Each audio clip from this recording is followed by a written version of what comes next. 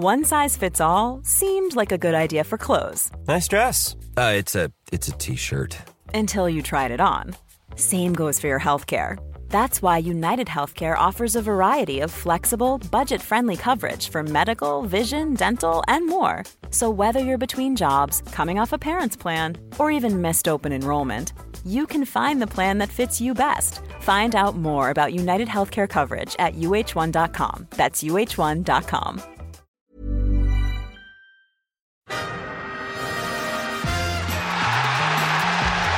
Zinchenko, Canax avec Gabriel Jesus, Granit Xhaka, Suisse à terre, Odegaard, oui, le but somptueux de Martin Odegaard, le coup de canon du capitaine norvégien.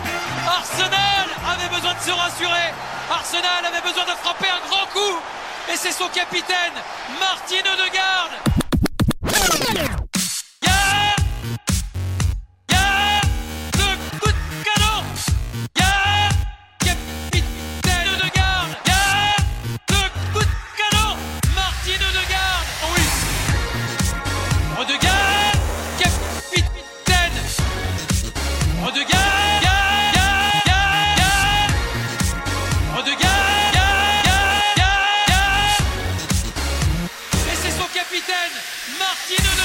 This is Arsecast Extra. Hello and welcome to another Arsecast Extra, as always, with James from Gunnerblog. James, goodly morning to you. Goodly morning to you, Andrew. The Goodly morning mugs are out in force. Yes. Across the world. Quite right too. It's great. I really loved that yesterday. I really loved that too. I had heart palpitations and all the rest, but I had a feeling about this game. I just had a feeling on Saturday night, going into Sunday morning, I had this most vivid dream where Alan Shearer stole my golf clubs. Right. And Mikel Arteta was furious about this. He was absolutely incandescent with rage. Mm-hmm. And we were all staying in this sort of big hotel, very fancy hotel. And Arteta wanted to get Shearer because he'd stolen my golf clubs. But the hotel blocked off a section so nobody could get to Alan Shearer. And he was sitting there, smug as you like, with, my Mizunos. And nobody could do anything about it. And what were you saying to Mikel? Were you like, hey, Mikel, take it easy. It's just some golf clubs. No, I was going, fucking get him. Let's have him here. You can't do that. I got the golf bag back, but he'd actually just stolen the clubs out of the bag. Wow. But then what happened was I thought, oh no, this is like an omen. This is Newcastle are going to steal points from us today. However, the next bit of the dream was that a massive bear ripped Shearer's head off, and the bear got 1,000 XP, like in a video game. 1,000 experience points. It flashed up on the screen, and it was a terrifying bear as well. Do you ever see that film with Anthony Hopkins and Alec Baldwin, and they get stranded somewhere in Alaska, and they're being chased around by a big fucking bear? I haven't, but I really want to. Yeah, it's quite a good film. I can't remember what it's called. The Big Bear or something. I don't know. Sure. But it was a very, very terrifying bear, and Shearer paid the price for his pilferous ways, and I felt like going into this game, that was a good omen for Arsenal. Yes. Well, I can see the logic there. And so Shearer was beheaded in the dream by a bear. Literally ripped his head off. Wow. Yeah. Well, it wasn't a good day for Alan Shearer. It wasn't. Not quite as bad as that. He still has his head, even though he did appear to lose it at one point. He did lose his head on the Premier League coverage of the game. Yeah. So, wow, what foresight you have, Andrew. And you did always have conviction. I think I texted you before the game saying, I really don't feel good about this one. I was looking at it. I've always had it down as a game where we might drop points, but you had that sense that they might be out for revenge. I did. I mean, I think this is a really fascinating part of this game and also this season. Because I watched Arteta's press conference on Friday, and he was asked a couple of times about last season's game, and he was like, no, this is a different game, different players. You know, he was in a difficult mood, wasn't he? He was. That's what I could see. He was. But I think that might have been him just saying, right, I'm going to play my cards really close to my chest here. Yeah. I'm not giving anything away. And the number of times he was asked about, would pain be a motivation? He was going, no, we've got enough motivation as it is. What happened last year was last year. This is a different game. We've got to just go out and do better, all that kind of stuff. But I had a deep suspicion that this was him ensuring that he didn't add fuel to the fire, because we know St. James's Park is a difficult place to go. Mm-hmm. They were up for it yesterday. Why not? They're having a great season. This was a chance maybe to properly secure Champions League football next year. So they had a huge amount to play for. He knew the crowd were going to be up for it. I think maybe the Anfield stuff was playing in his mind a little bit as well, in that, he talked up that as a venue that was difficult. So he was really, really, really deliberately playing down any idea of revenge. So there's none of these like back page headlines on a Saturday night, Arsenal out for revenge against Newcastle, blah, blah, blah. Because all that does is just wind everybody up, and we know that, Mikel Arteta has used motivational words to get our own fans up and our own supporters behind the team before games. So super cautious. And then, of course, if you use your press conference to give the team their team talk, you may inadvertently give the opposition theirs. Exactly. So it was fascinating afterwards. Aaron Ramsdale comes out and says, yeah, he showed us a clip of All or Nothing just before the game. This Arteta said, in the press conference, "No, I've never watched it. I don't know what clip that is. Haven't watched the documentary." And then, of course, he pulls out this clip of the documentary, and afterwards he said, "Yeah, the players were out for revenge." So even in the context of this game, when you think about some of the other games, first game of the season against Crystal Palace, difficult away game. I'm not saying it was a revenge fixture, but it was one where we had to put something right from the season before. We were beaten comprehensively at Crystal Palace last season. We won 3-0. Brentford away. We all know what happened on the first game of last season, all the singing and the dancing and all the rest of it. Difficult night for Arsenal. We had a nice kick around with the boys at Brentford.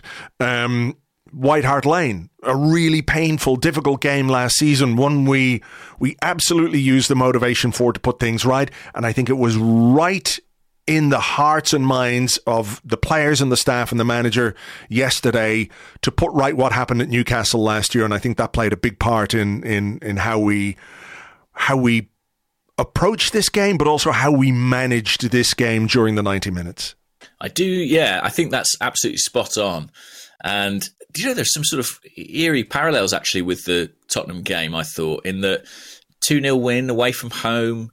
Goalkeeper had to make a number of good saves. I think I'm right in saying Odegaard scored from outside the box and the second goal came off an own goal. Yeah, we had a comment like that on our Discord from Kari, who said, it's not a question, but interesting that our two infamous away defeats from last season were this season 2-0 wins with Odegaard scoring from outside the box and also an own goal. So, nice. Yeah, some parallels there. And this capacity to exact revenge on people is much to my taste. I look forward to our home and away double over Manchester City next season.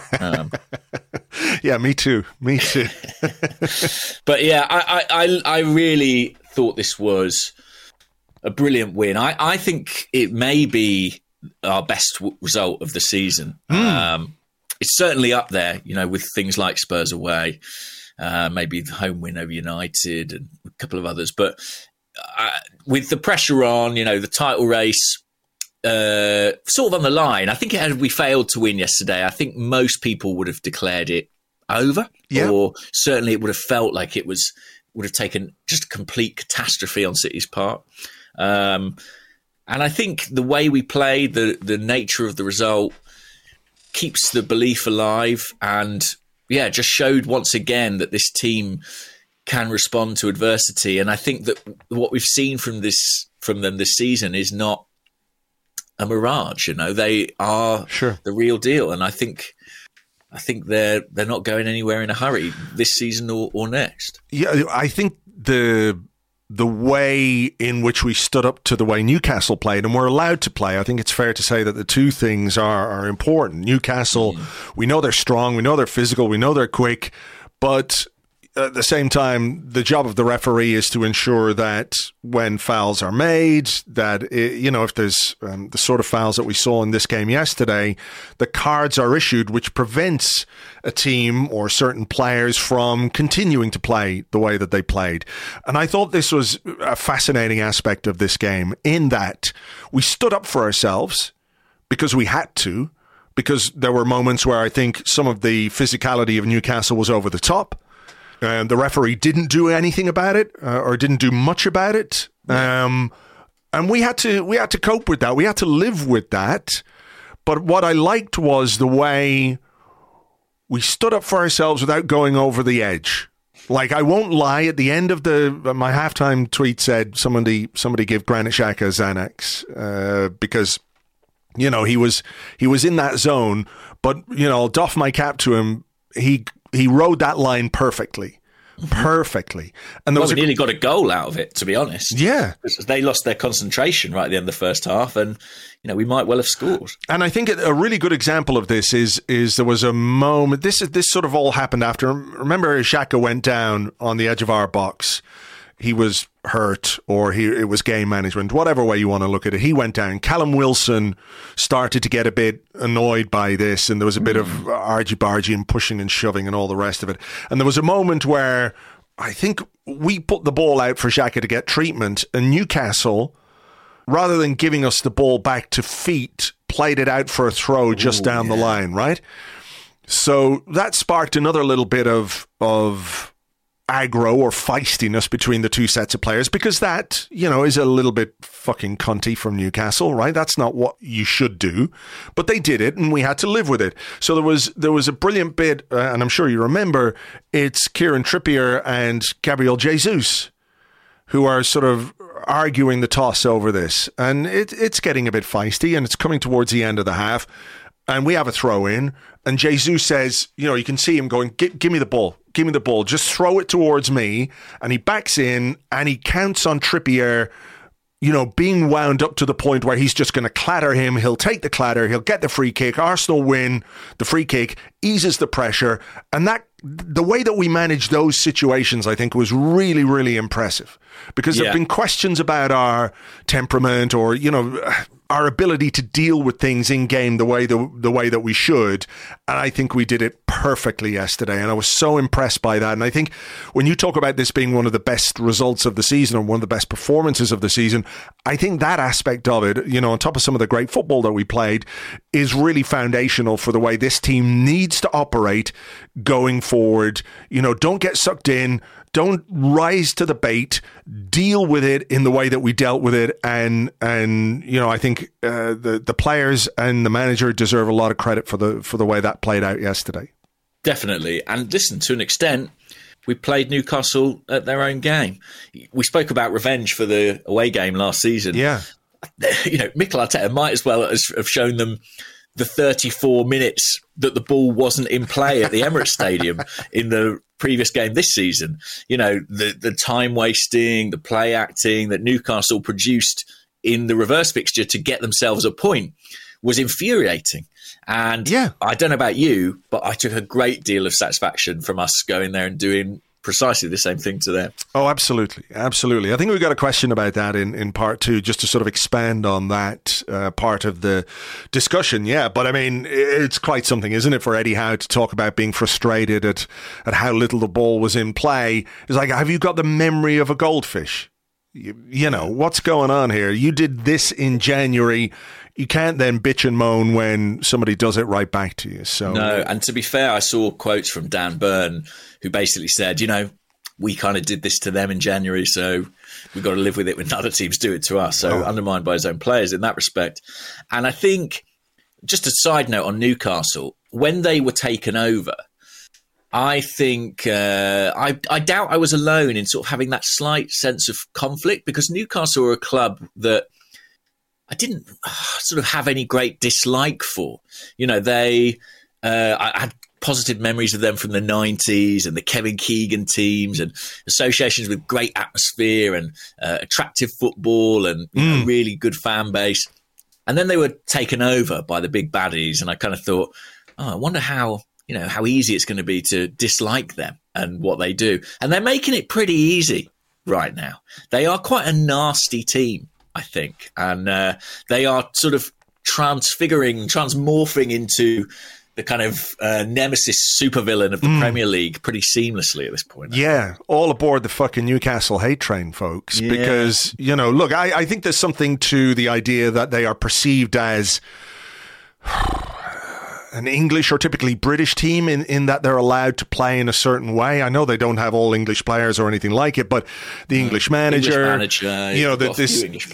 this idea that they're sort of like a plucky little regional team that's come good for reasons that nobody can really explain doesn't stack up. But I don't think, particularly yesterday, that the referee managed that game as well as he should have in terms of their physicality. And look, if you want to play that way, by all means, it's within your rights to play that way. It is the job of referees to deal with that. And I think we were probably a little bit lucky that nobody got injured yesterday, because what happens when teams feel emboldened to make tackle after tackle, strong tackle after strong tackle, is that inevitably it might take, a half a second or a split second of mistiming something and somebody gets really hurt. I thought the Achilles, Guimaraes on Saka's Achilles was nasty. He knew exactly what he was doing there. But there were others as well. Fabian Schär, the way he went through on Granit Xhaka that time, which I think Granit Xhaka did not forget, and I'll explain to you why in a little while. There was just a sort of continuous elbow on Jesus as well. Elbow on Jesus. Joe Linton did an elbow or a shoulder on Xhaka in a set piece in the second half, which Xhaka took exception to. Little things like play on the edge if you want, but like you sort of.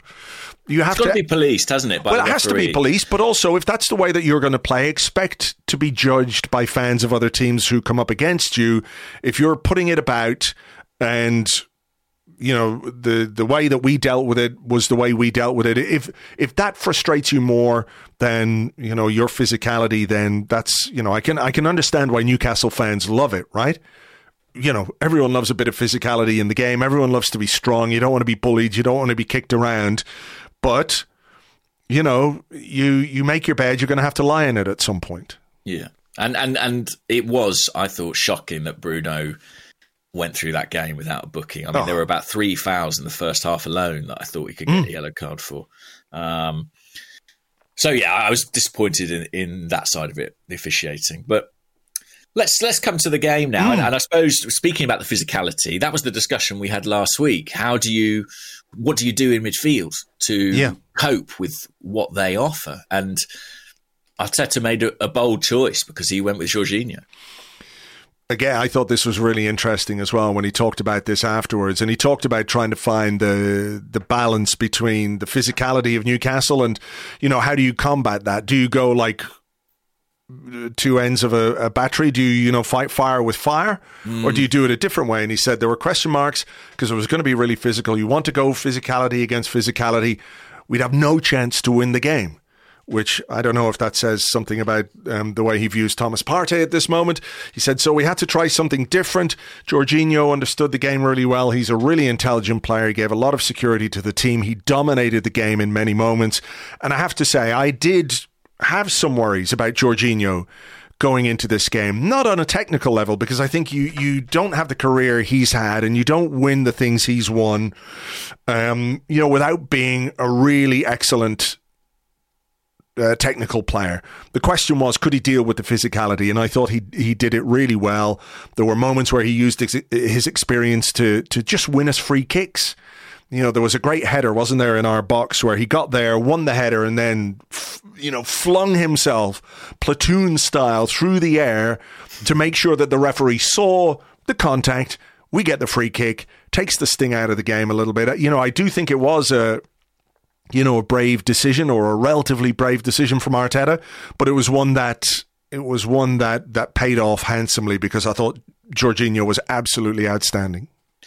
Yeah, it was a really good decision, and I think we both said, we'd be tempted to go with Partey because of the physical approach. But Arteta, I mean, that's why he's paid the big money. I guess he thought about it in a different way and said, we want to go and play a different kind of game. Great credit to Lewis Ambrose, actually, on the preview pod, who spoke about this. I was listening to that and said he would do precisely this, play the player that he thinks might give us some semblance of control in there. He's also the player who's just more in form of the two. I think that's, a good point. And I think that's a big factor. But Jorginho was excellent. I thought he really justified his place. I thought he looked like a leader out there. And there are lots of ways in which you can lead a team, but he was doing a lot of the obvious ones. He was doing a lot of communication, a lot of talking, some really smart decisions in terms of buying free kicks or just buying time for his team.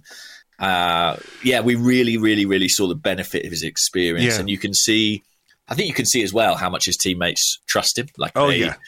They give him the ball without a second's thought. They make a run when he's in possession. I think he's very highly rated in that dressing room, and I think has quite quickly become an influential figure. So credit to Arteta. He made the right call there. And, the other ones, I think Martinelli coming in for Trossard, I think most people assume that would be the case. And keeping Kivior in after, the Chelsea match, I thought that was also the right call. And, when you win, you get it all right. Well, I mean, I think the only possible issue with the Kivior selection would have been if Gabriel wasn't fit, but he was fit. I thought there was a very interesting moment about 5 or 6 minutes in, because, our start to the game, first 10 minutes wasn't great. I thought we were a little bit sloppy on the ball, but there was a little break in play, and immediately Arteta and Jorginho were having a confab on the sideline about something. I think that start, just to mention on that start, it was intense. That atmosphere, I wasn't there, but even through the TV, it was loud. It's an intimidating place to play. And I was really struck by that. Jorginho, I don't know if you saw this, but he gave an interview to Match of the Day after the game, and he spoke about the atmosphere and said, you have to relish that kind of thing. If you don't, you're in the wrong sport. That's what he said on Sky afterwards as well. They were asking about the atmosphere, and he said, I loved it. It was, this is what it's about, to play in these kinds of atmospheres. It was very interesting as well to hear, Arsenal first 60 seconds, I think we're all right. We pinged the ball around a little bit. Gary Neville said Arsenal have started really brightly here. Newcastle hit the post, and immediately he's like, Arsenal have had a terrible start here.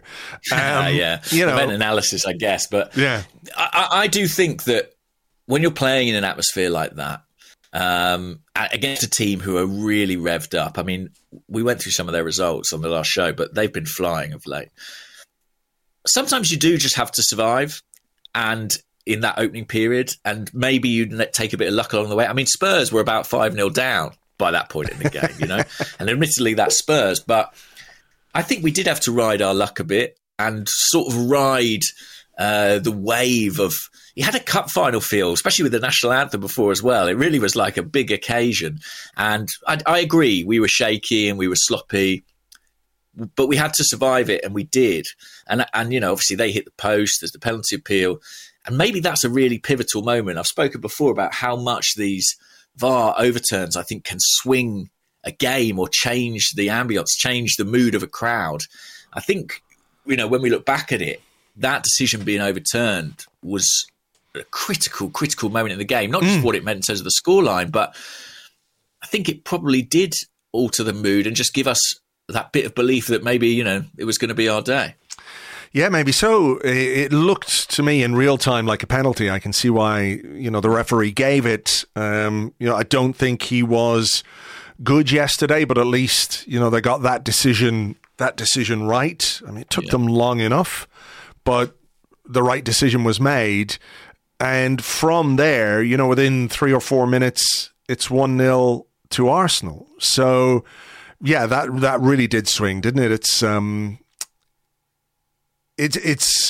don't want to say scary, but I do wonder what it would have been like if we'd gone behind very early on to that Murphy shot or that penalty. Considering how we've been a bit wobbly, it's fair to say, in some recent games, and just when it comes to the belief and confidence you need to get through a game like this, does that get shattered if you concede that early goal? Fine margins, really fine margins. Absolutely. We've been this on was the other a game end. of fine margins. You know, we talk about it as a great result, but it's not like we went there and completely dominated the entire thing and outplayed them. This was a really closely fought contest that was decided by what happened in the penalty boxes, you know, and ultimately we took some of our chances. We might well have scored more on the day, and they weren't able to. And that, you know, that was really the difference. But I agree with you. First goal in a game like this is absolutely huge, and massive credit to Martin Odegaard, who I thought in the first half was imperious. He was brilliant, and he was so on it. And if anyone was going to make the breakthrough for Arsenal, it was going to be him. I mean, he's having a hell of a week, or has had a hell of a week, hasn't he? After 2 goals against Chelsea, a goal yesterday. I thought he was, like you, and I'm sure everybody listening to this, I thought he was absolutely outstanding in that first half. It's a great hit. You know, it's probably one of those where we might ask a question of our goalkeeper if it goes in like that, but I think it goes through a defender's legs, doesn't it? So I guess he doesn't see it all the way. Yeah. But a really clean hit. I mean, we know his technique's good, but 15 goals now. 15 goals. I think I read somewhere that goes further out than you think. Yeah, it is. It's well outside the D. I think I read somewhere that equals the record for the most outfield non-penalty goals from a midfielder in the Premier League. 50, wow. You know. Because, I think it matches Cesk's highest tally as a midfield player at Arsenal, but I imagine he was probably on penalties at that time. So to score that many from open play that's outrageous, really. It is. I mean, it's a brilliant return from a player who the conversation not too long ago was like, can he deliver? Can he deliver goals? Like, I'm sure we had this conversation before the season, like, what are you looking for from Martin Odegaard? And you're saying, well, if he can get 7 to 10 goals in the season, that'd be brilliant. And it's 15 on top of 7 assists or whatever it was. And he could have had another assist or two to his name yesterday. He made that pass for Martinelli to go through. Great move as well. He had that moment early in the move, I think, where kind of takes the ball on his chest and then knocks it out to the right back off the outside of his foot. Just that was superb, Zidane-esque, that moment. Yeah, I mean, one of the things about Odegaard that doesn't really get talked about is the way he receives the ball. The positioning of his body when he is receiving the ball is absolutely top class, because normally, 9 times out of 10, he is receiving the ball either on the half turn or he's able to play a pass. His close control is generally perfect. There was one where he picked up a pass in midfield, and I think Gary Neville just said, "Oh, that's brilliant from Odegaard," and he just made it look simple. But what it was a pass drilled into him when we were trying to play out from the back. And the way he received the ball and then moved it on allowed us to find that space to get out, as Newcastle were pressing. And, when we talk about his goal scoring, we talk about his creativity. What's the word? The technical security, if you like, that he gives us is fantastic. The 2 chances, that we had from the 2 wide players who've been so brilliant for us this season, Martinelli and Saka. What's your take on those? Where I think Pope makes, he's there and he makes the saves, but I don't think either of those players will be happy with the finishes that they executed. Yeah, I think on the Saka one, Pope does pretty well because he just doesn't come, and it forces Saka to take a decision earlier than he might like, and from further out, there's no sort of great angle for him. I think a lot of times keepers rush out early and commit, and then the striker's mind is sort of made up for them. Whereas here it was like, go on then, beat me from 18 yards if you fancy. Which, he couldn't do. And I think keeping the shot down probably would have been his best bet. The Martinelli one, I think he could probably do better there. It's on his left foot, isn't it? I don't think so. Is it not? It's on his right foot. Maybe it's just sort of the outside of the boot. I'm watching it again now. Yeah. So here we go. It's a Zinchenko, Odegaard. How many times have we seen that into the channel? I think Martinelli could do better there. I think he could. I think he's well capable of it. Yeah. And listen, he made a big contribution on the day. Even before this, he made a brilliant tackle inside his own box to bail Zinchenko out. But I was watching this and thinking, wow, in a game this big, do you get two opportunities to run clear of the defence like that? And, how much might we suffer for not taking those chances? And even before half time, there was another massive opportunity. There was. Before that, though, Aaron Ramsdale had to make a very good save from Joe Willock. They're denying the narrative of the former player scoring against his old club, of course, but a really good save from Ramsdale. And then you're talking about the late chance in the half from Odegaard. After Newcastle, I think, had gotten a bit rattled by all that sort of aggro that they'd started because of the way Xhaka sat down and not giving the ball back and all that kind of stuff. Yeah.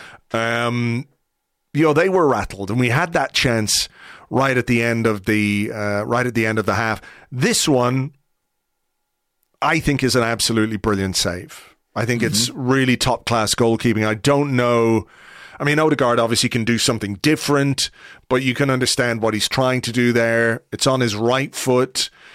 I think it's a really brilliant piece of goalkeeping, to be honest. Yeah, he looks to reverse it back into that corner. Maybe he can go open his foot out and go to the other side, but it's a brilliant save. I think there were two good goalkeepers on display yesterday, even if you might look at Pope for the first. It's just a shame this one didn't go in, because I actually thought the way Arsenal worked it, from inside the penalty box, Saka bringing it down, and a really nice little reverse pass from Martinelli would have. And the way Odegaard sits the guy down, it would have been a beautiful goal. The timing of it as well would have been incredible. Yeah. Given the halftime whistle would have gone just afterwards, and to sort That's it. I was sort of really delighted to be ahead, but I was a little bit gutted for it was only 1-0. Yeah, I think we had the chances to be further ahead in that first half, no question. And very early in the second half, there were a couple of moments where that could have come back to haunt us, because Isak hit the post. That was close. I mean, the synchronicity between the first half and the second half, in that sense, where they hit the post early on in both halves, and then there was the save, the Ramsdale save from Schär. That was only a couple of minutes later. Yeah, it was. Not even a minute, maybe less, because maybe a bit, because there was a free kick and they had to line up the free kick. But that's a huge save from Ramsdale at that moment in the game. It is. I mean, it's a completely free header. Yes, 6 yards out, and if he finds maybe not even the corner, if he finds a couple of yards, some keepers wouldn't even react to that, I think, at that proximity. Yeah. So it's a great reaction and a strong hand at a critical time in the game. But, I mean, if you're a Newcastle fan, you're probably thinking he absolutely has to score from that position. Maybe so, yeah. We're not Newcastle fans, so I think we can give our goalkeeper the kudos. Okay. Alexander Zinchenko, who we've talked about quite a bit, I think had a difficult period in that second half from a defensive point of view. Yes. He had a couple of slips, and Murphy got the cross in a bit too easily, which allowed Isak to hit the post, and I think it was his foul on the edge of the box which led to the free kick that we just talked about. Mikel Arteta reacted. Yeah, another call he got right on the day. Yeah, and he brought Kieran Tierney on. Tierney was getting ready to come on. They showed him on the sideline in the 58th minute. It took a few minutes because play continued, and there was a passage of play that is going to get a lot of replays. There's probably a lot of GIFs and TikToks and all kinds of stuff regarding Granit Xhaka chasing back from midway into the Newcastle half all the way into our box to make the most immaculately timed sliding challenge on Joe Willock, who was about to pull the trigger. And, you know, from that distance out, I'm not saying Aaron Ramsdale couldn't have made another great save, but you would back a player to score in that position. It's amazing defending from Granit Xhaka. It is, yeah. And, you know, an incredible intervention. And the athleticism he shows, it's funny, athleticism is not a word we always use with regards to Granit Xhaka because maybe he's not the most nimble, the most agile or the quickest, but he is an absolute machine in terms of his stamina and his power. I think, you know, on a day where Arsenal went with Jorginho and had Odegaard in the midfield with him, Xhaka was the player who I think did sort of stand up to Arsenal from a physical perspective in that midfield, to Newcastle rather, from a physical perspective in the midfield, who could sort of go shoulder to shoulder with them. And I don't think it's a coincidence he ended up on the ground about half a dozen times because of it. I'm sure some of that was gamesmanship, but there were some pretty meaty challenges on him too. Yeah. But yeah, I mean, to make that tackle, I thought it was just outstanding covering. And yeah, in a brilliant season that he's had, that was actually one of his finest moments. It really was. Absolutely brilliant and well worth a watch if you can find it doing the rounds on social media. So we brought Tierney on. I thought Tierney was good. He was. There were a couple of moments then. Newcastle made some changes as well. We hit the bar, by the way. Yes, Martinelli. Yeah. Lovely curled effort. It really was. And then there were a couple of moments again when Newcastle's physicality were probably a bit too far in the box. We talked about Xhaka getting a whack from Joe Linton, and it's one of those because it happens in a sea of bodies, the melee of pushing and shoving from a corner kick or a free kick or whatever it was, but Xhaka didn't like it. And then there's the Fabian Schär one on Gabriel Jesus, which I think he's very, very lucky to have avoided any kind of card whatsoever. It was one of those where if it's not red, it's, what did Wenger used to say? Dark orange. Yes, it's very clear what he's trying to do, I think, and what's in his mind there. And I think Gabriel Jesus may be a bit lucky that it wasn't more serious. And if it was, probably the red does come out. But the intent was absolutely there. There was even another Guimaraes tackle on Jorginho that I was again staggered wasn't a booking. Yeah, they got away with a lot. And as the game and the clock ran down and, you know, the game sort of got away from them, there was a lot of frustration on that pitch from Newcastle. No, I think so. You know, when you, like I said earlier, though, like when you feel emboldened and you add that frustration to it, it can boil over a little bit. And I think the Fabian Schär challenge on Jesus was potentially a jawbreaker if it had been, you know, a couple of inches higher. He certainly left it on him deliberately. But of course, had he been sent off, he would not have been able to make his finest contribution to the game, which was the own goal. Now, this began with a really good Kieran Tierney interception. And we played the ball from, I think, Jesus to Martinelli. Martinelli into the box. He's crossing it for maybe for Martin Odegaard. Certainly Odegaard is free at the back post. Schär puts out a leg, sticks it in the back of the net. It's 2-0 to Arsenal. And I don't know if you noticed this or if you picked this up on the telly, but there's a moment where, as the players are celebrating in the corner, Xhaka runs over, and I think what he says is, "Dale la puta madre." And it basically means, take that, you son of a bitch, which is going to make the next Swiss international camp a little bit interesting. Whether he meant it specifically at Schär or at Newcastle as a whole, I don't quite know.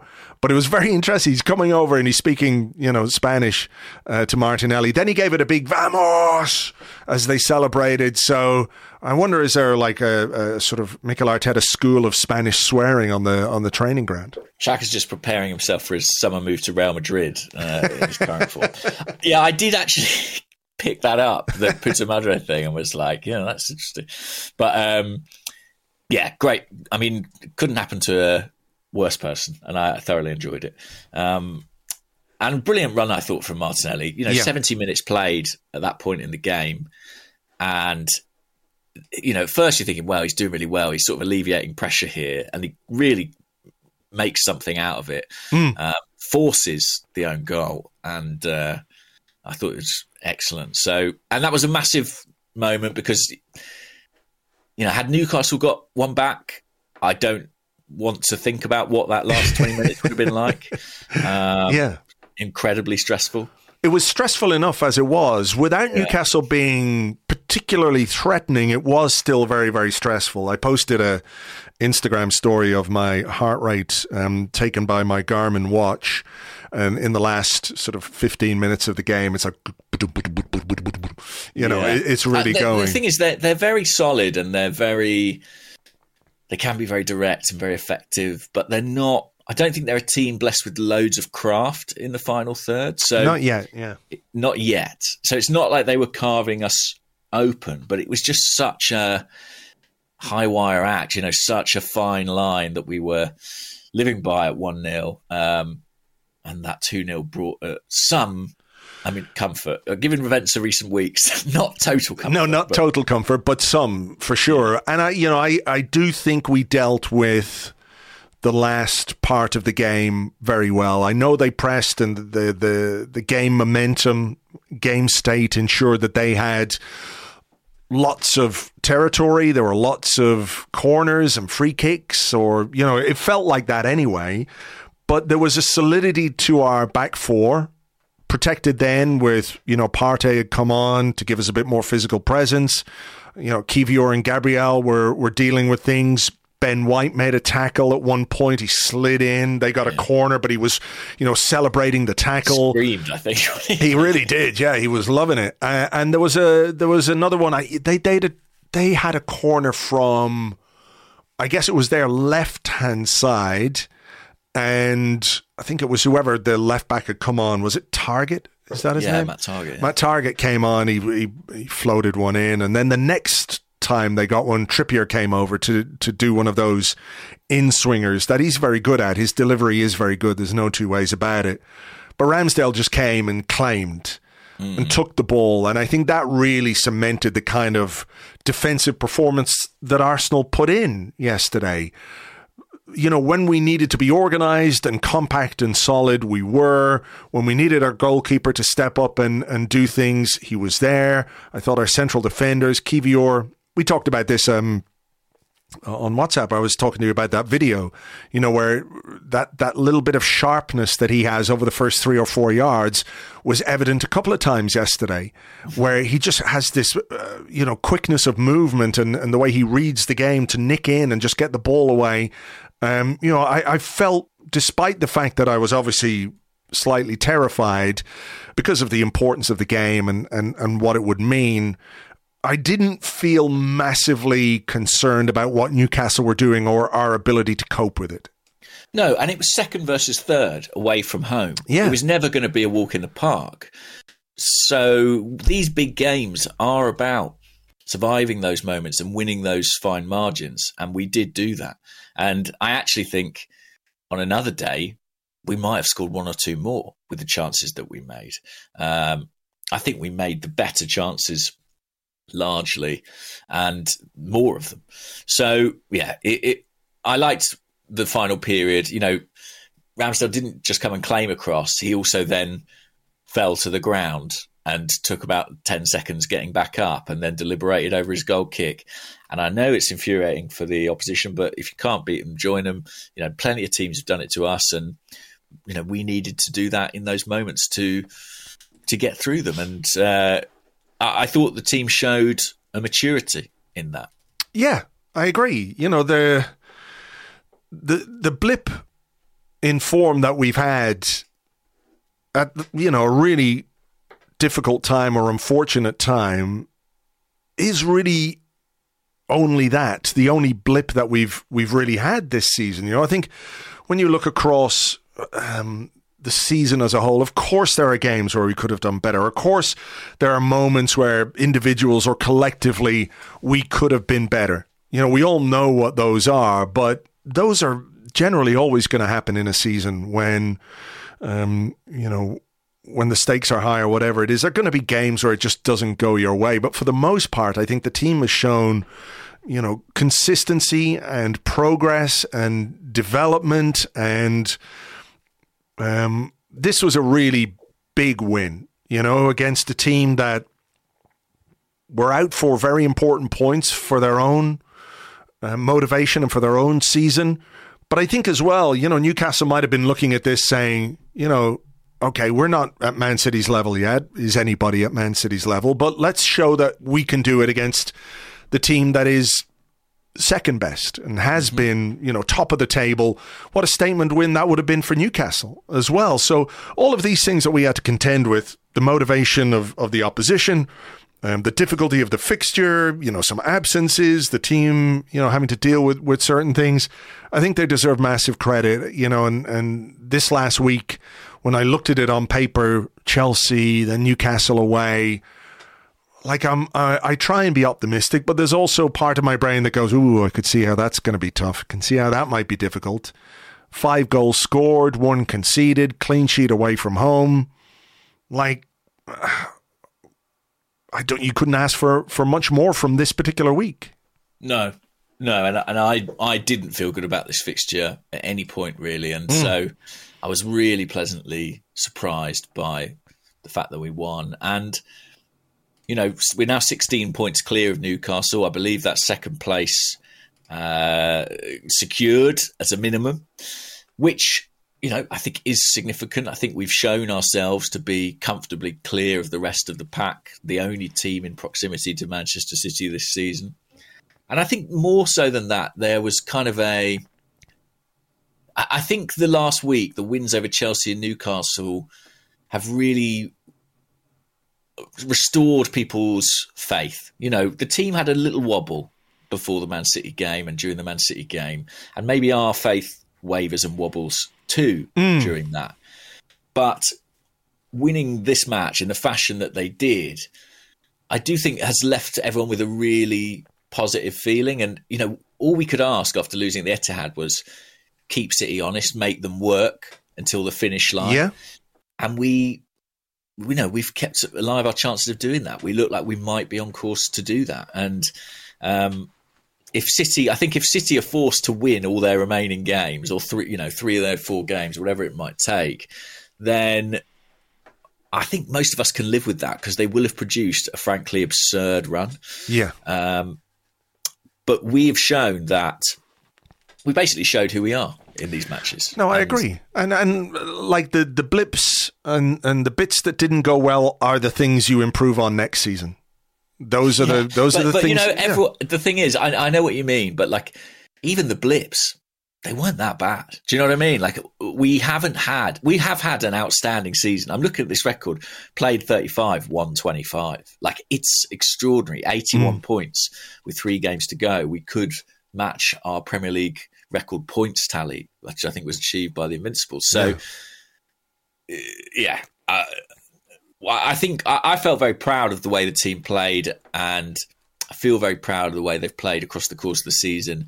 Obviously, I still hold out hope for the dream ending, and those hopes were kind of emboldened a little bit by this win. But regardless, I think I'll be very proud of them come the end of the season. For sure. Me too. And look, all we could do after the last couple of weeks was get going again and win, and hope that distractions of Champions League or whatever else, a miracle result here or there might come our way.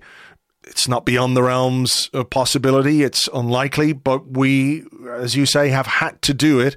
That's the only thing we could do, just make sure that you keep pace, put a little bit of pressure on, and see what happens. Yeah, look, we've got 3 games left, 2 at home. City have got 4 games left, 3 away. 1 is sandwiched between a Champions League semi-final against Real Madrid. It's not impossible. No, it's not. Look, why the fuck can't we just, at this point in the season, it's the 8th of May. Why can't we just dream a little bit anyway? Why not? You've got to, we've said the whole way, we've got to enjoy it. What, now because we're second, we don't enjoy it? Nah, I know what you mean. I know what you mean. Like, we're still in the mix. Look, it's do you know what? It's so interesting. I was going to say, like,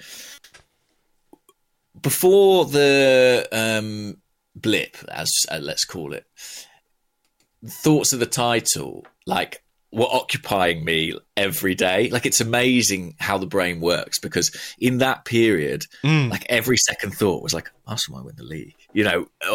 Every time we won a game, I was like, well, when we win the league, this will, we'll look back on this.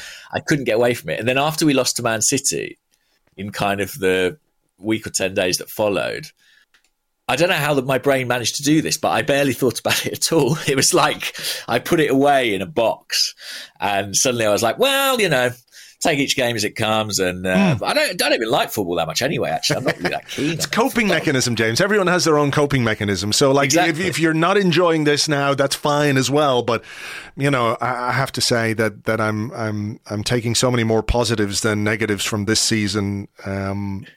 And the problem now is that now that we've won at Newcastle, all those thoughts of the title have come flooding back into my brain. So there you go. The brain's capacity to kind of put things away and then open that drawer again as soon as they think, ooh, maybe. Ooh, that was the noise I made looking at the fixtures after we won that match. Ooh.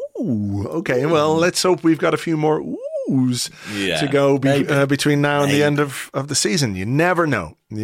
All right. Well, we take a break because we've got some questions and stuff. So I think we should... let's do it. Grab a little cuppa. We'll take your questions and more in part 2 right after this.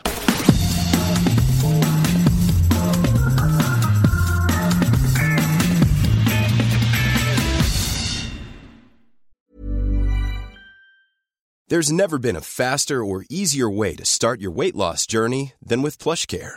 PlushCare accepts most insurance plans and gives you online access to board-certified physicians who can prescribe FDA-approved weight loss medications like Wegovy and Zepbound for those who qualify. Take charge of your health and speak with a board-certified physician about a weight loss plan that's right for you. Get started today at plushcare.com/weight loss. That's plushcare.com/weight loss. plushcare.com/weight loss. Life is full of what-ifs. Some awesome, like what if AI could fold your laundry? And some, well, less awesome, like what if you have unexpected medical costs? United Healthcare can help get you covered with Health Protector Guard fixed indemnity insurance plans. They supplement your primary plan to help you manage out-of-pocket costs. No deductibles, no enrollment periods, and especially no more what-ifs. Visit uh1.com to find the Health Protector Guard plan for you. It's a brand new year, and what better time to get going with that online store you've been thinking of? Those "I was there when Arsenal actually scored a goal" t-shirts would fly off the shelves right now. And to get yourself up and running, you need Shopify. Shopify is the global commerce platform that helps you sell at every stage of your business. From the launch your online shop stage to the first real-life store stage, all the way through to the "did we hit 1 million orders" stage, Shopify is there to help you grow. Shopify helps you turn browsers into buyers with the internet's best converting checkout, up to 36% better compared to other leading commerce platforms, and sell more with less effort with thanks to Shopify Magic, your AI-powered all-star. Sign up for a $1 a month trial period at shopify.com/arseblog, all lowercase.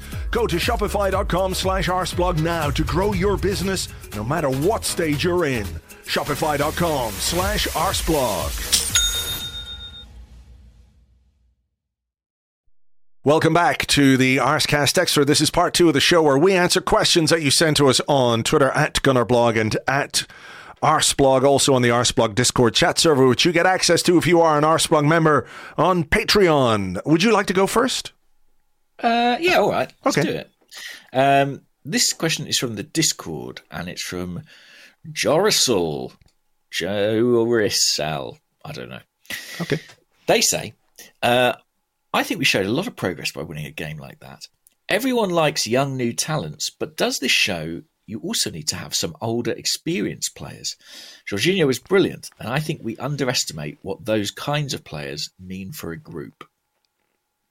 Yeah, I mean, it's sort of self-evident in a way, isn't it, that you do benefit from having experience in your team. It's great to, I mean, the thing is, right, when you are a young team and when you're a rebuilding project, which we are or have been, right, the obvious way is to start young, so you get a lot of players in around the same age so they can grow and develop together. Mm-hmm. But the glue of those has got to be some players with experience who've got the ability to understand the game, how to manage certain moments. Yeah,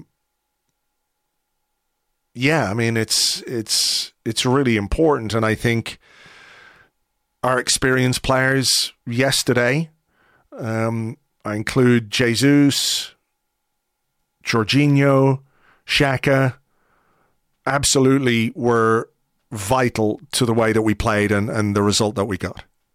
Yeah, I think that's absolutely right. I think that, in January we brought in a lot of experience in Jorginho and also Trossard. Mm-hmm. Trossard's 28 years old. He's been playing first-team football for a decade. And I think that experience and cool-headedness has shown in him at times this season. I think there is certainly a place for it. I suppose one of my questions to you would be, Arsenal have adopted, apart from that January window, a heavily kind of youth-based transfer strategy. As the club gears up for the Champions League next season, do you think there's any merit at looking at players in an older age bracket as well to supplement the young group that we've got? For sure. Why not? I mean, the thing about it is like experience doesn't mean 29, 30, 31 necessarily. Doesn't have to. No, look at Trossard. Yeah, exactly. Or even one of the players that we are being heavily linked with is Declan Rice. Mm-hmm. I should have looked this up before I started, but I wasn't quite expecting to go here. But I mean, when you think about how many first-team games Declan Rice has played at 24 years of age, 24 is relatively experienced. Stats by 200 Premier League games. 239 first-team appearances for West Ham. Yeah, there's loads of experience, right? So it's about finding the balance between those young players. And the reality is that the better you get, the more difficult it is for young players to come through, for your 18, 19, 20-year-olds to break through. It becomes really hard unless they're really, really good. But I think people, when they think about experience, go, well, yeah, we've got to sign somebody who's 29, 30, or they have an issue maybe with signing somebody who's 29, 30 to give you that experience, when in reality 25, 26 can give you that experience. 24, 25, 26 can give you that experience as well. And I think that will be part of how we recruit this summer, that there will be some young players and young talent who can grow and develop and who have potential and who could blossom under the manager and the coaching staff. But also you need some ready-made tools, don't you, to deal with increased expectations next season in the Premier League. And also the challenge of Champions League football on top of that, plus the cups. They are going to have to spread it around a bit, I think. Yeah, and you know what? There are a couple of spots in the squad where I could really make my peace with a more experienced player coming in. And, like you say, Jesus and Zinchenko, they are in their mid-20s and they brought experience. It doesn't have to be someone who's 30 or so. But, if I think, well, goalkeeper, for example, going to have a European campaign, will we want a senior third-choice goalkeeper rather than, an academy player? If it's someone who's been around the block and knows the trade, knows the game, can be a mentor to the other goalkeepers we have, I'd be very comfortable with that. Even at centre-half, if you're looking for cover, right-sided centre-half maybe, if it's someone who's kind of been there and done that. We've got a very young group, Saliba, Gabriel and Kivior. I wouldn't mind someone who's played a few hundred games of football coming in and sort of supplementing that group and being a kind of coach, mentor figure in the way that someone like Xhaka has been in the midfield. Yes. I think there is room for that. And I think we've seen a value and a benefit for that. And we've also given ourselves that luxury now by having such a young squad. Not every signing we make has to have a big resale value or whatever, we can afford to kind of here and there nip and tuck accordingly and have a good balance of ages across the squad. Yeah, I mean, you can. The idea of resale value is obviously something people talk about a lot, but what is the value of bringing in a player who for 2 or 3 seasons helps you increase your level and get to, get maybe over the finishing line, whatever it might be, even if you don't sell him for a lot of money or even if he leaves for free, the benefit of the transfer is that he gives you deliverables on the pitch, Let me ask you this one. It comes from Gun Ranjan. It sort of ties into what we were talking about in the first half. Maybe I've got another little question about this as well. He says, or they say, is it time now that fans stop being afraid of any opponent or ground? This team does not seem to be afraid of anyone. They've shown it time and again. I loved it today when Xhaka did shithousery and time wasting, and even if that incensed Newcastle players and supporters, we were able to control them well. Then it reminded me of Liverpool, where a lot of fans, including me, blame Xhaka for turning the tide. It made me realise that I was wrong. We should not be afraid of the Anfield factor or anything like that, and just trust this group and embrace the shithousery, because that's what other teams are trying to do as well when they come to our ground. I think that the mental strength we show on the road away from home is really commendable. It's very difficult to go away from home in the Premier League and win games. And I think there's a number of personalities within this squad who relish that. And, you get players who they're home players, they're brilliant when they're in front of their own fans on a Saturday, but they go away and never quite the same. And I think Arsenal are blessed with a number of players who seem to really thrive in that challenging atmosphere. So I think, yes, we should approach pretty much every game without fear.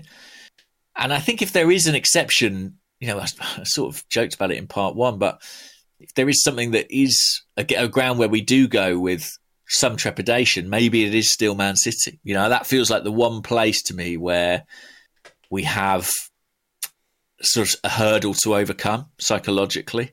And that's maybe the one opponent that we've not conquered of late. And I think until we do, that sort of little hoodoo will always be there. I feel like that's more of a quality/technical issue than any sense that this is I don't think Man City is... Well, that's a big part of it for sure. Yeah, I don't think Man City is the most vociferous or difficult atmosphere Certainly that you're not. going to play against, because 20% of their stadium's fucking empty most of the time.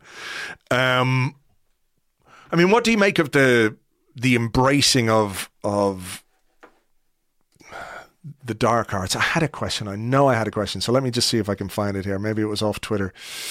Boom, boom, boom, boom, boom. Yes, it comes from the Arsenal Therapy podcast called Arse Therapy Pod, which I'm sure draws in some listeners who are ultimately disappointed. Sorry, guys. He says, the dark arts were on full display during large parts of the first and second half.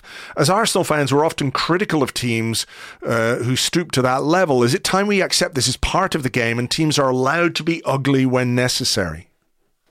It is part of the game until the football authorities, find a way to tackle the problem. I think it is an issue, actually, in the Premier League, the time wasting, particularly with goalkeepers.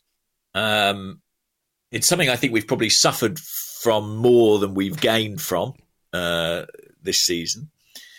And I think, we have to exploit the parameters as they exist to our benefit. It's not incumbent on Arsenal to kind of take any sort of moral high ground here. It's about winning football matches. And when it's your team doing it, it's quite enjoyable, isn't it? I mean, yeah. I think that's the reality. Winding somebody up, seeing them get frustrated, eating up the clock. I think the away fans probably loved every single second. I doubt they minded at all that they didn't get a full 90 minutes of ball in play. I think they were fine with that. But yeah, I am curious to see how football addresses it. Whether they go or trial at least a kind of stop clock. I don't know. I feel like that can't be too far away because more and more people are talking about Well, this. just going back to the referee's display, do you think there was an element of, this is the Premier League, it's a physical league, this is the way we play football in England, battling and running and, using your strength, physical strength as well, exactly. Is there an element of not necessarily that being an edict to this referee before the game, but we know all about the let it flow thing, which was doing the rounds in certainly the first half of the season. I think it's a little bit of all those things, and it's just decisions for a home crowd as well. All these psychological factors contribute. And I do think there is a kind of latent feeling of, well, Arsenal are a bit soft. I still think that exists. I think it takes decades for those kinds of perceptions to change. So maybe, that plays into it as well. But ultimately, in the same way that we're criticising the referee for, not coming down hard enough on some of these Newcastle challenges, Newcastle fans shouldn't be angry with Arsenal. They should be angry with the officials. They're in complete control of the timekeeping. They have the authority to punish a player for time wasting if they see fit. Mm-hmm. They choose not to. That is their problem. And it is something for the refereeing bodies to discuss and address. But while the state of the game is as it is, Arsenal should absolutely be doing the same thing as everybody else. For sure. Look, teams are always going to try and find whatever bit of advantage they can get in any circumstance. This is a top-level sport where the difference between teams or clubs is often, minor percentages, right? So if there's anything you can exploit to get an advantage on the day, why wouldn't you do it? Particularly if everybody else is doing it. I think you said in the first half, if you can't beat them, join them. If you can't beat them and you don't join them, you're a fucking idiot, basically. Yeah. So, that's just the way it's going to work. Would it be better if football was completely pure and, everyone played to the letter of the law and all the rest of it? No, it wouldn't. It'd be fucking terrible. It would be terrible.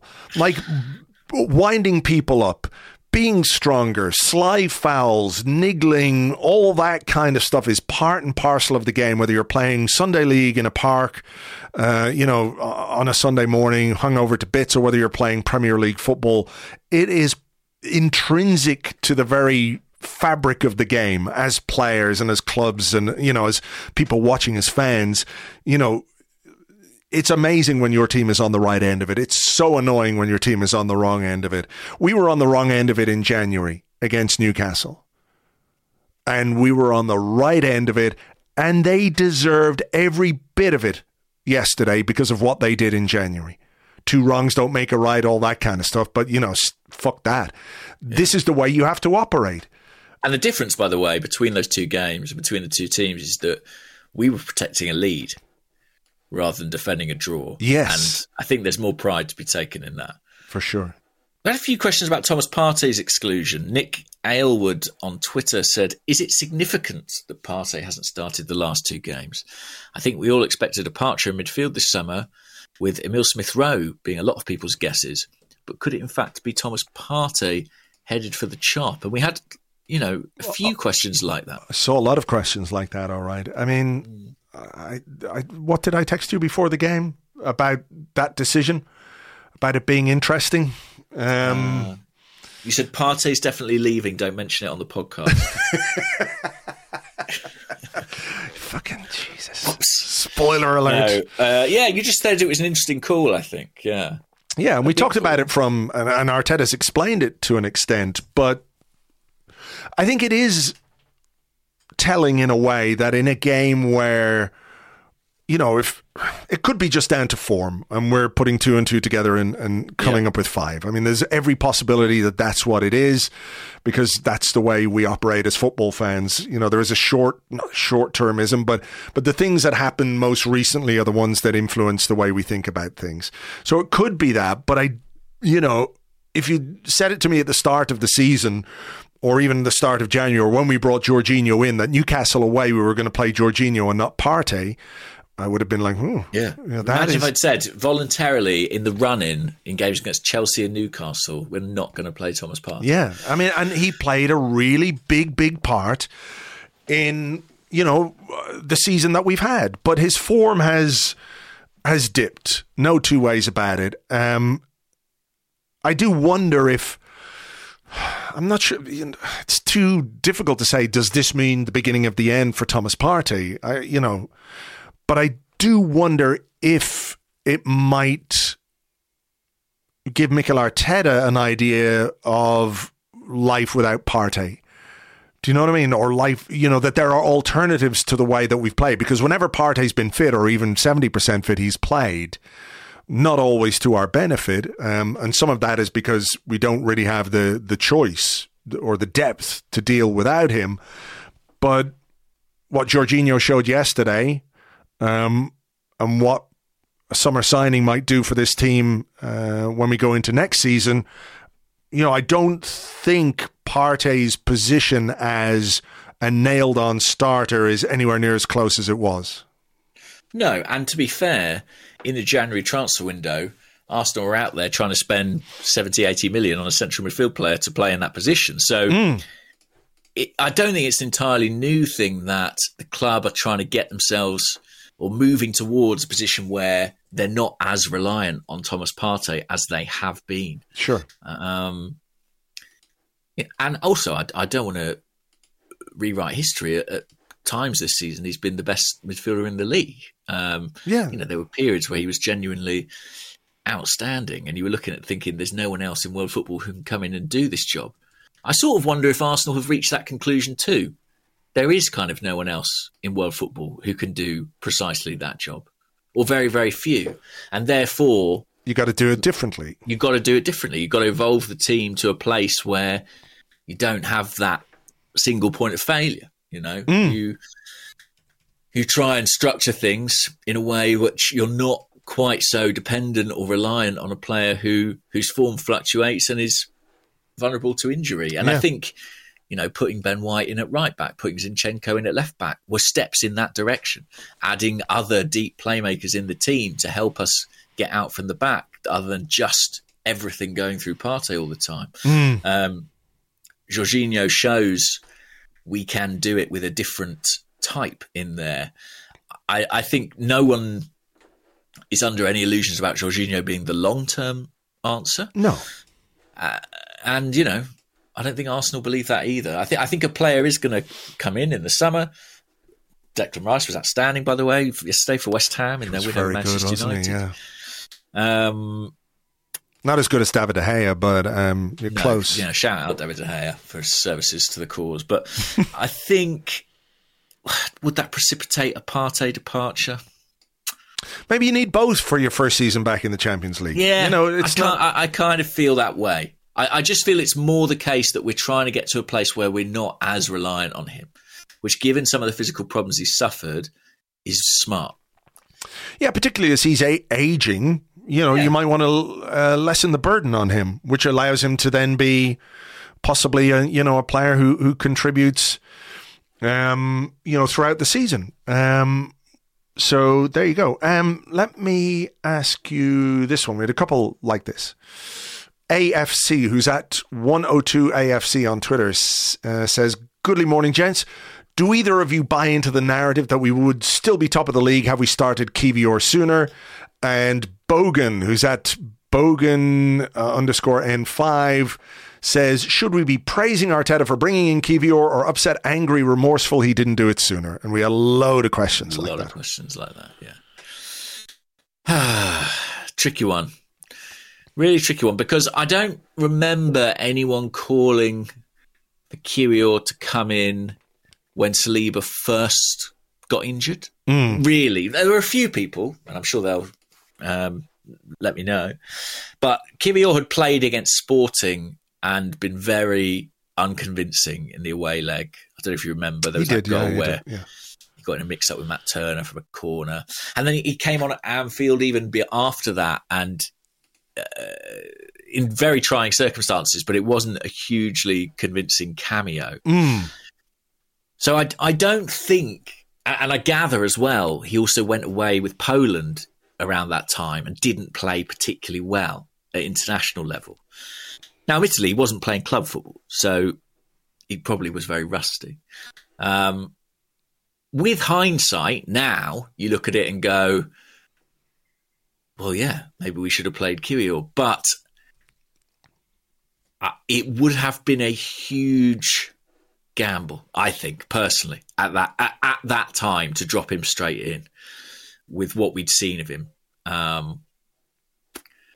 But others will disagree. I know there's a school of thought that Arteta maybe doesn't learn quickly enough or diverge from his initial plan quickly enough. What do you think? I mean, it's impossible to know 100%, really. I'm still not convinced we've seen him hugely tested defensively. Now, I think I will state I thought he was impressive against Chelsea. Thought he was good yesterday. Impressive again against Newcastle. I thought his ability on the ball yesterday was really good.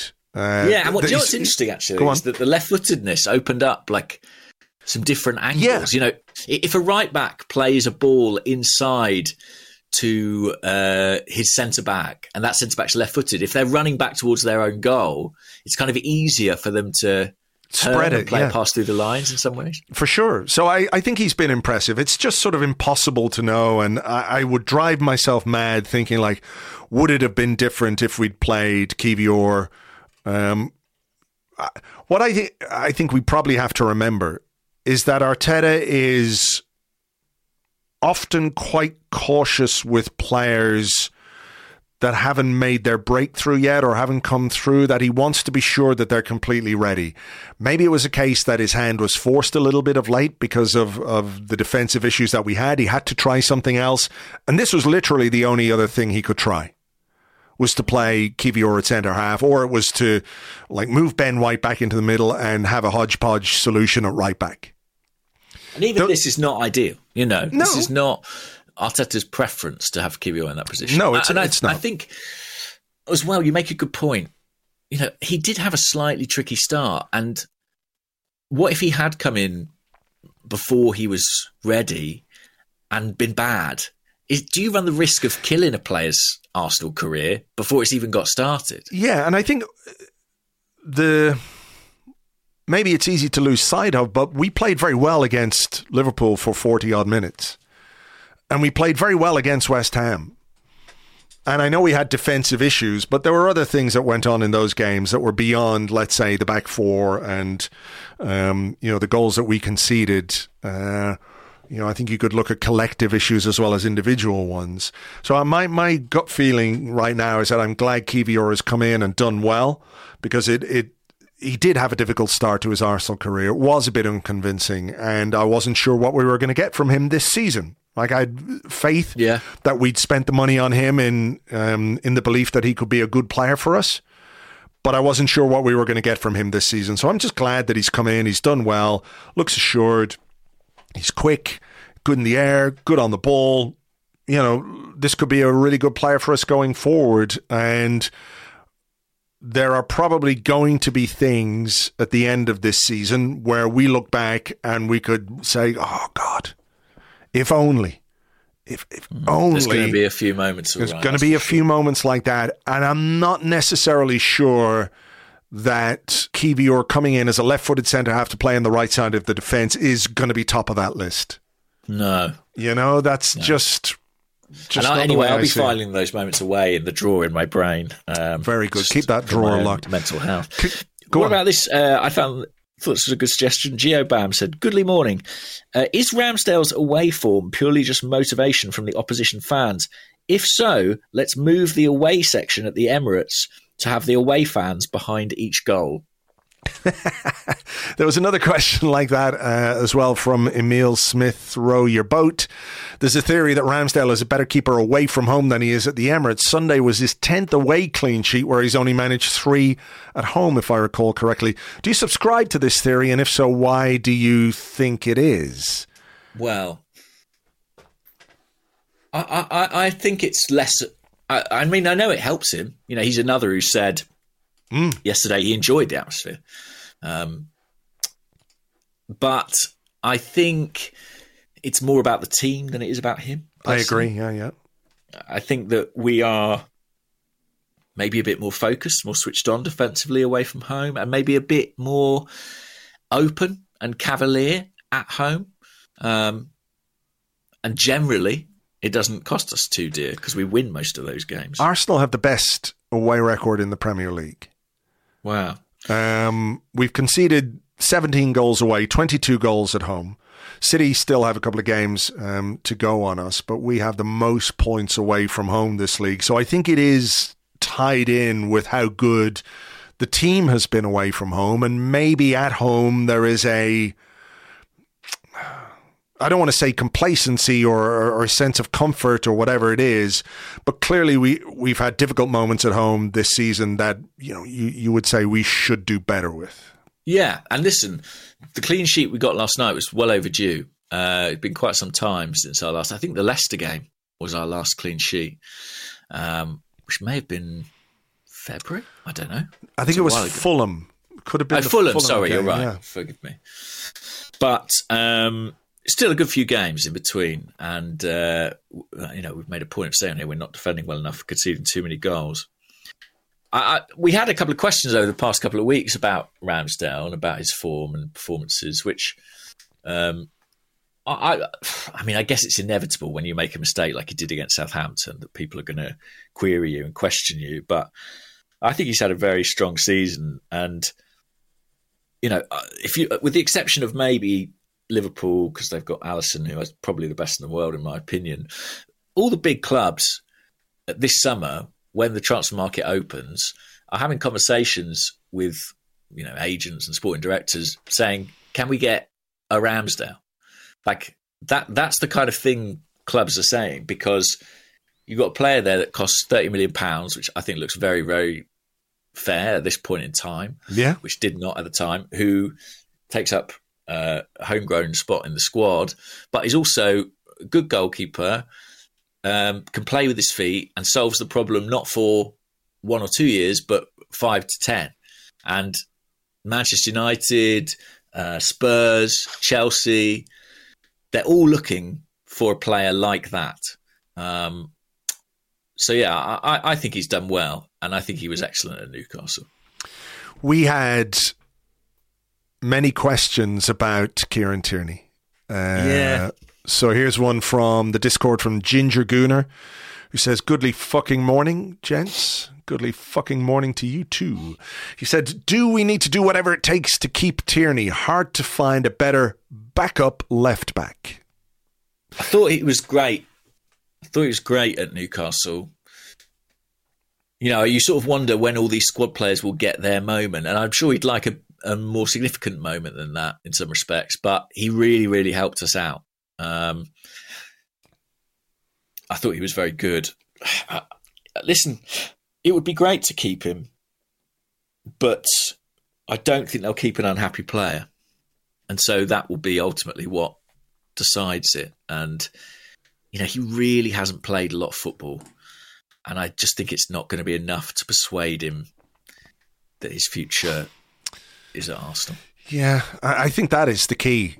That he wants to play, and at the moment he's not playing as much as he would like. I think there's probably a decision for Mikel Arteta to make ahead of the game against Brighton. Certainly something to think about.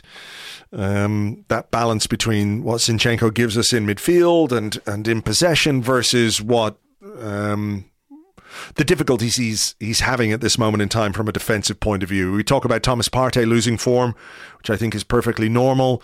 We have to talk about Zinchenko losing defensive form. Like, we know and knew that this wasn't necessarily the strongest part of his game, but throughout this season, I think he's done pretty well until the last 4 or 5 weeks, where there've been just some slips and lapses and things like that, which have been a bit costly. So I think that is something that Mikel Arteta is going to have to think about going into our next game. I'm reminded of something you said a good few weeks ago now.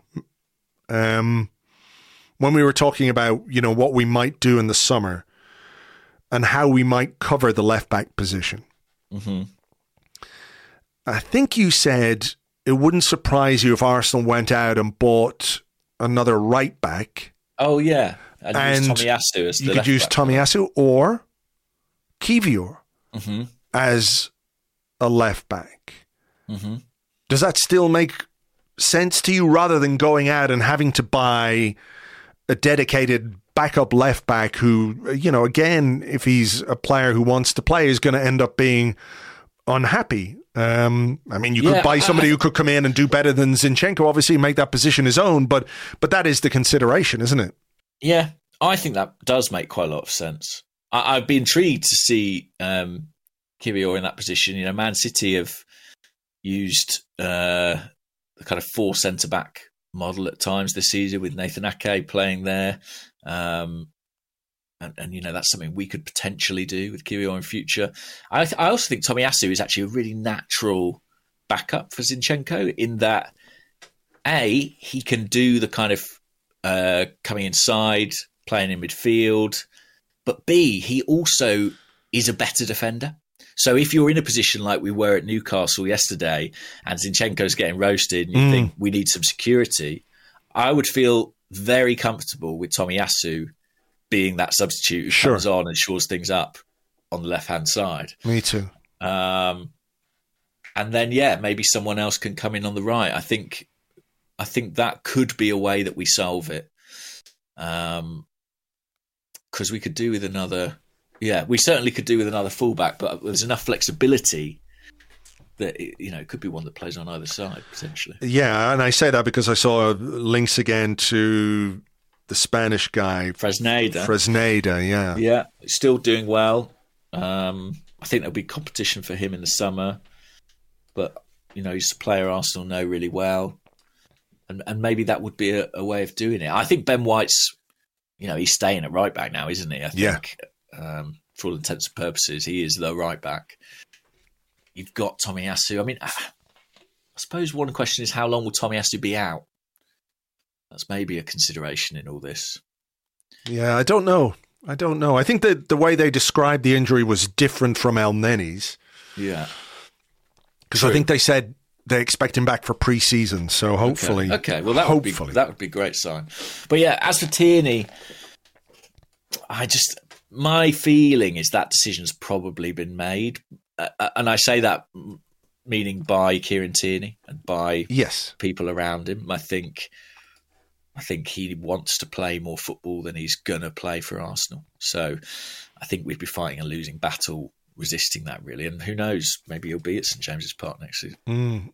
Peter Hust asks, would this qualify as one of Amy Lawrence's fuck-off wins? Yeah, I think so. Yeah. And actually, reminiscent in some respects, I know we beat Chelsea in the game before, but of going to Stamford Bridge last season and winning there and, breathing life into the campaign at the late stage, I think that was a bit of a fuck-off win. And this one, I think even more so, given the form Newcastle have been in and their position in the table. Yeah, it's a really outstanding result. It is. We beat the Magpies. We beat the Fuck Magpies forever, Andrew. Fuck Magpies forever. And I think we may have to play out the show with that particular ditty. Please. But I was hoping we would get a win in this game for obvious reasons. 1, we needed the points. 2, Alan Shearer stole my fucking golf clubs. Yeah. But 3, I got an email in March from Thomas Anderson.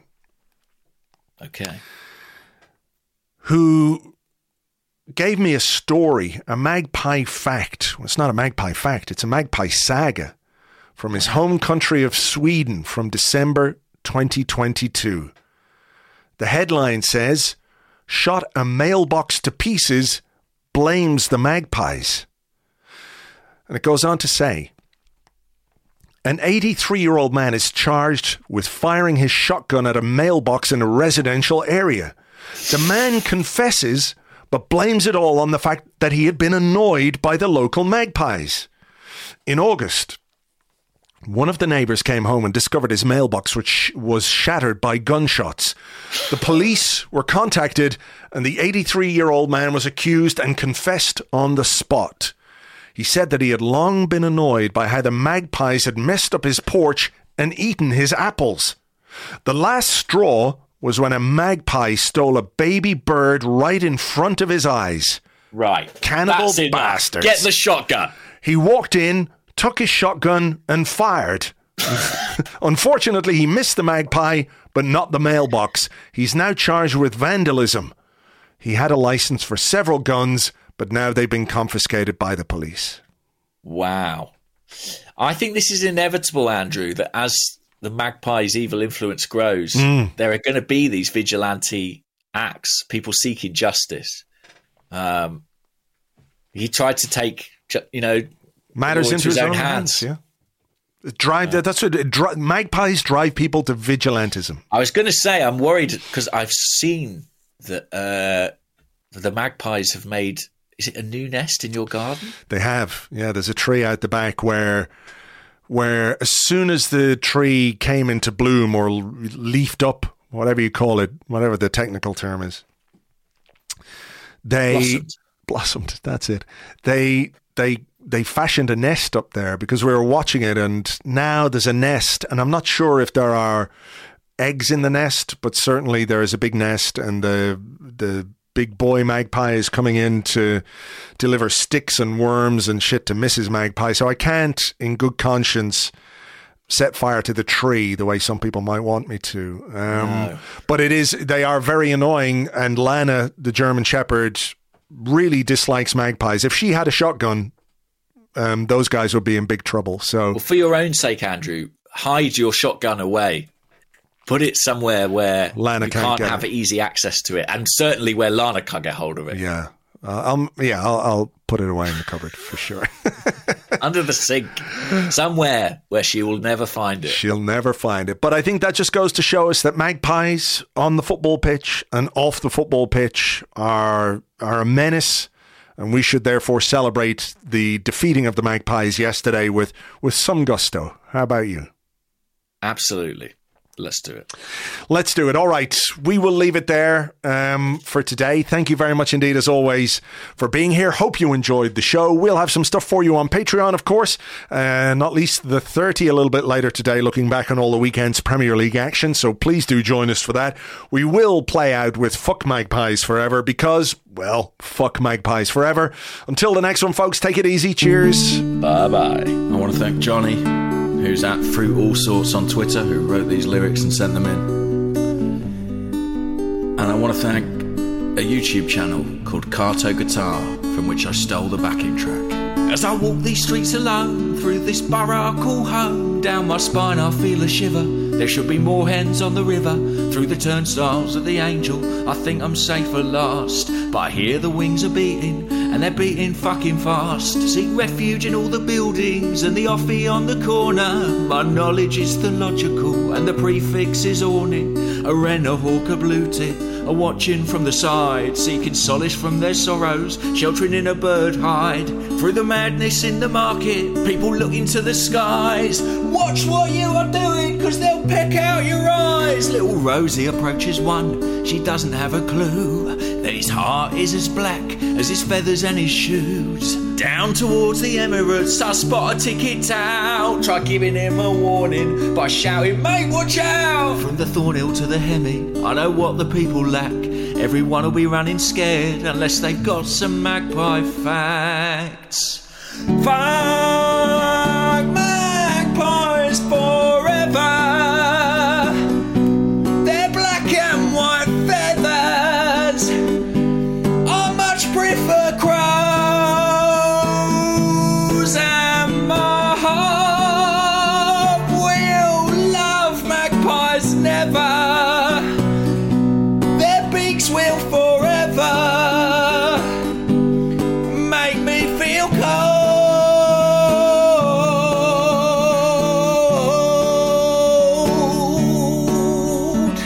Oh, fuck. Fucking hell. He makes that look easy, Louis Dunford.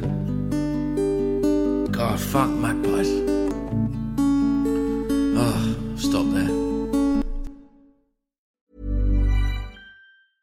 Mom deserves the best, and there's no better place to shop for Mother's Day than Whole Foods Market. They're your destination for unbeatable savings, from premium gifts to show-stopping flowers and irresistible desserts. Start by saving 33% with Prime on all body care and candles. Then get a 15-stem bunch of tulips for just $9.99 each with Prime. Round out Mom's menu with festive rosé, irresistible berry chantilly cake, and more special treats. Come celebrate Mother's Day at Whole Foods Market.